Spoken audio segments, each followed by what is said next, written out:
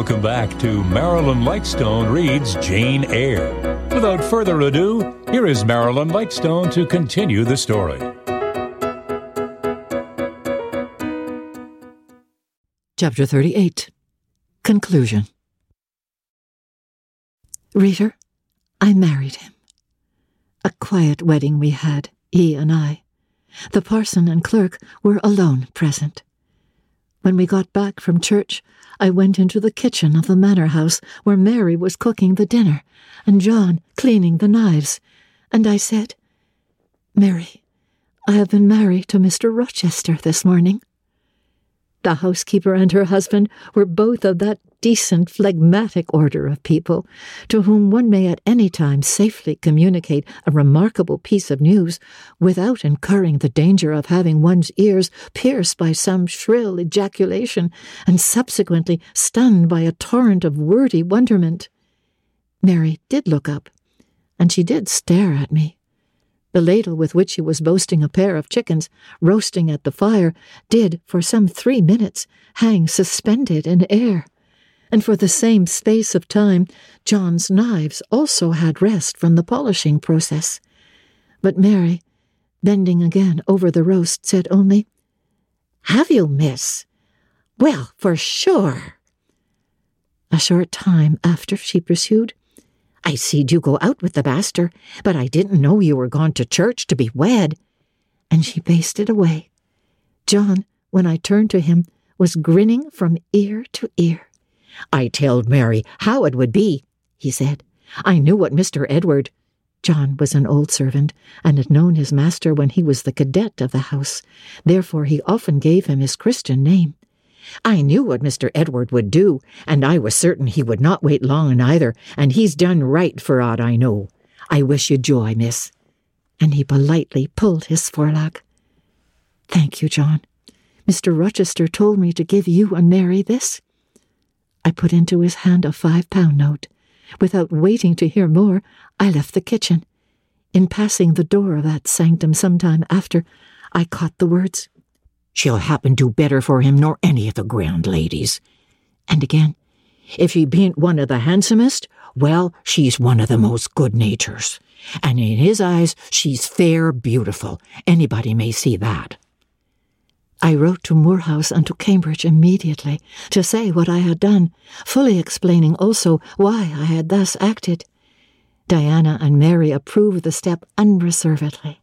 Diana announced that she would just give me time to get over the honeymoon, and then she would come and see me. "She had better not wait till then, Jane," said Mr. Rochester, when I read her letter to him. "If she does, she will be too late, for our honeymoon will shine our life long. Its beams will only fade over your grave or mine." How St. John received the news, I don't know. He never answered the letter in which I communicated it.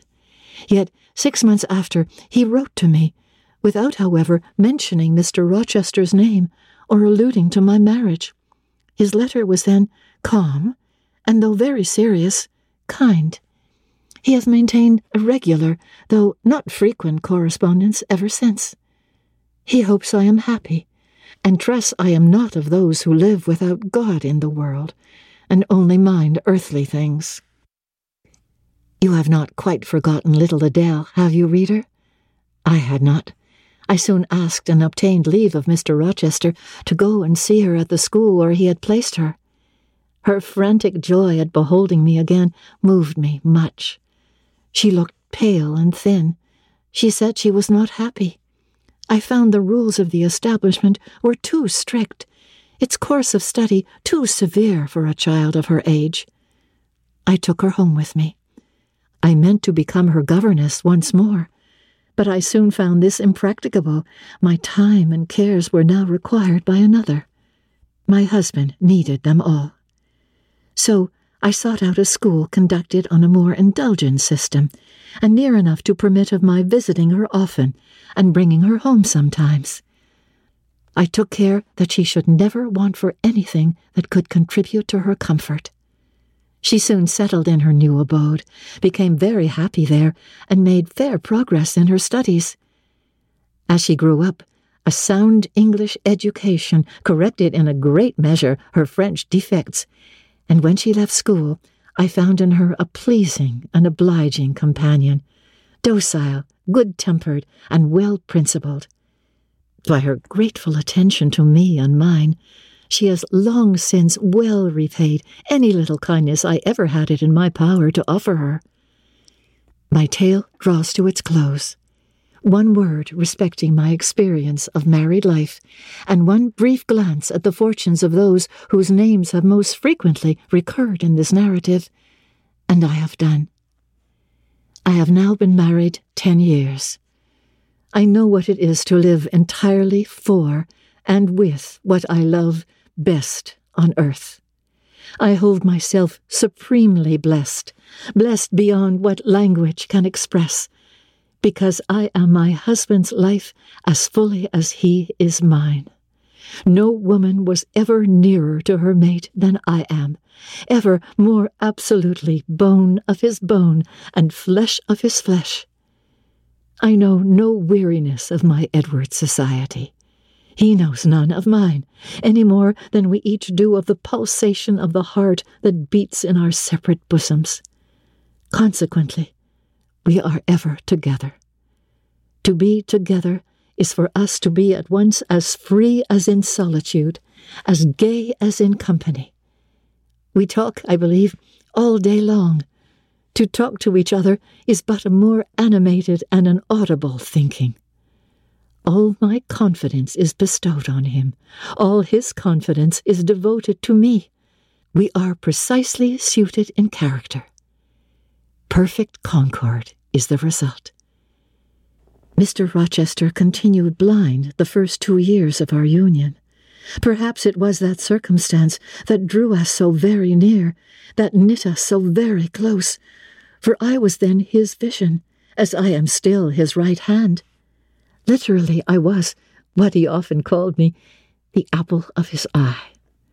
He saw nature, he saw books through me, and never did I weary of gazing for his behalf, and of putting into words the effect of field, tree, town, river, cloud, sunbeam of the landscape before us, of the weather round us, and impressing by sound on his ear what light could no longer stamp on his eye.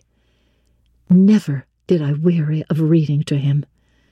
Never did I weary of conducting him wherever he wished to go, of doing for him what he wished to be done. And there was a pleasure in my services most full, most exquisite, even though sad, because he claimed these services without painful shame or damping humiliation. He loved me so truly that he knew no reluctance in profiting by my attendance. He felt I loved him so fondly that to yield that attendance was to indulge my sweetest wishes. One morning, at the end of the 2 years, as I was writing a letter to his dictation, he came and bent over me and said, "Jane, have you a glittering ornament around your neck?" I had a gold watch chain. I answered, "Yes." "And have you a pale blue dress on?" I had. He informed me then that for some time he had fancied the obscurity clouding one eye was becoming less dense, and that now he was sure of it. He and I went up to London. He had the advice of an eminent oculist, and he eventually recovered the sight of that one eye. He cannot now see very distinctly. He cannot read or write much, but he can find his way without being led by the hand. The sky is no longer a blank to him, the earth no longer a void. When his firstborn was put into his arms, he could see that the boy had inherited his own eyes, as they once were, large, brilliant, and black. On that occasion, he again, with a full heart, acknowledged that God had tempered judgment with mercy. My Edward and I, then, are happy, and the more so because those we most love are happy likewise. Diana and Mary Rivers are both married. Alternately, once every year, they come to see us, and we go to see them. Diana's husband is a captain in the Navy, a gallant officer and a good man. Mary's is a clergyman, a college friend of her brother's, and, from his attainments and principles, worthy of the connection. Both Captain Fitzjames and Mr. Wharton love their wives, and are loved by them. And as to St. John Rivers, he left England. He went to India. He entered on the path he had marked for himself.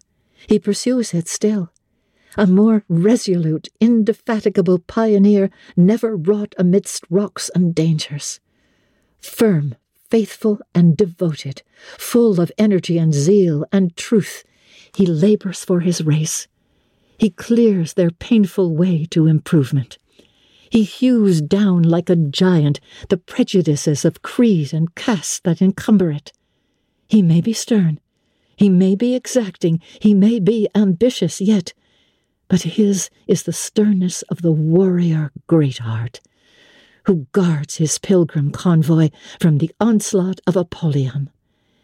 His is the exaction of the apostle, who speaks but for Christ when he says, "Whosoever will come after me, let him deny himself, and take up his cross, and follow me."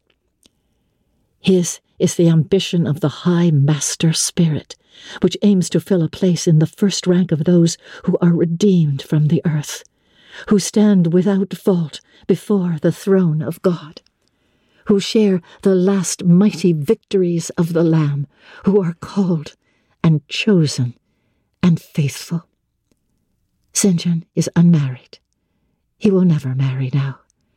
Himself has hitherto sufficed to the toil, and the toil draws near its close. His glorious sun hastens to its setting. The last letter I received from him drew from my eyes human tears, and yet filled my heart with divine joy. He anticipated his sure reward, his incorruptible crown. I know that a stranger's hand will write to me next, to say that the good and faithful servant has been called at length into the joy of his Lord. And why weep for this? No fear of death will darken St. John's last hour. His mind will be unclouded, his heart will be undaunted, his hope will be sure, his faith steadfast. His own words are a pledge of this. "My master," he says, "has forewarned me. Daily he announces more distinctly, 'Surely I come quickly.' And hourly I more eagerly respond, 'Amen.' Even so come, Lord Jesus." Thanks for listening to this episode of Marilyn Lightstone Reads Jane Eyre. This episode was produced by Justin Eacock and Paul Thomas.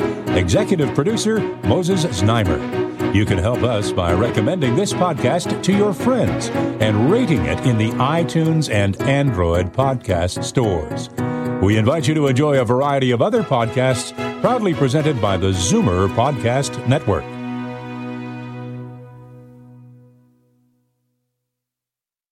This podcast is proudly produced and presented by the Zoomer Podcast Network, home of great podcasts like Marilyn Lightstone Reads, Idea City on the Air, and The Garden Show.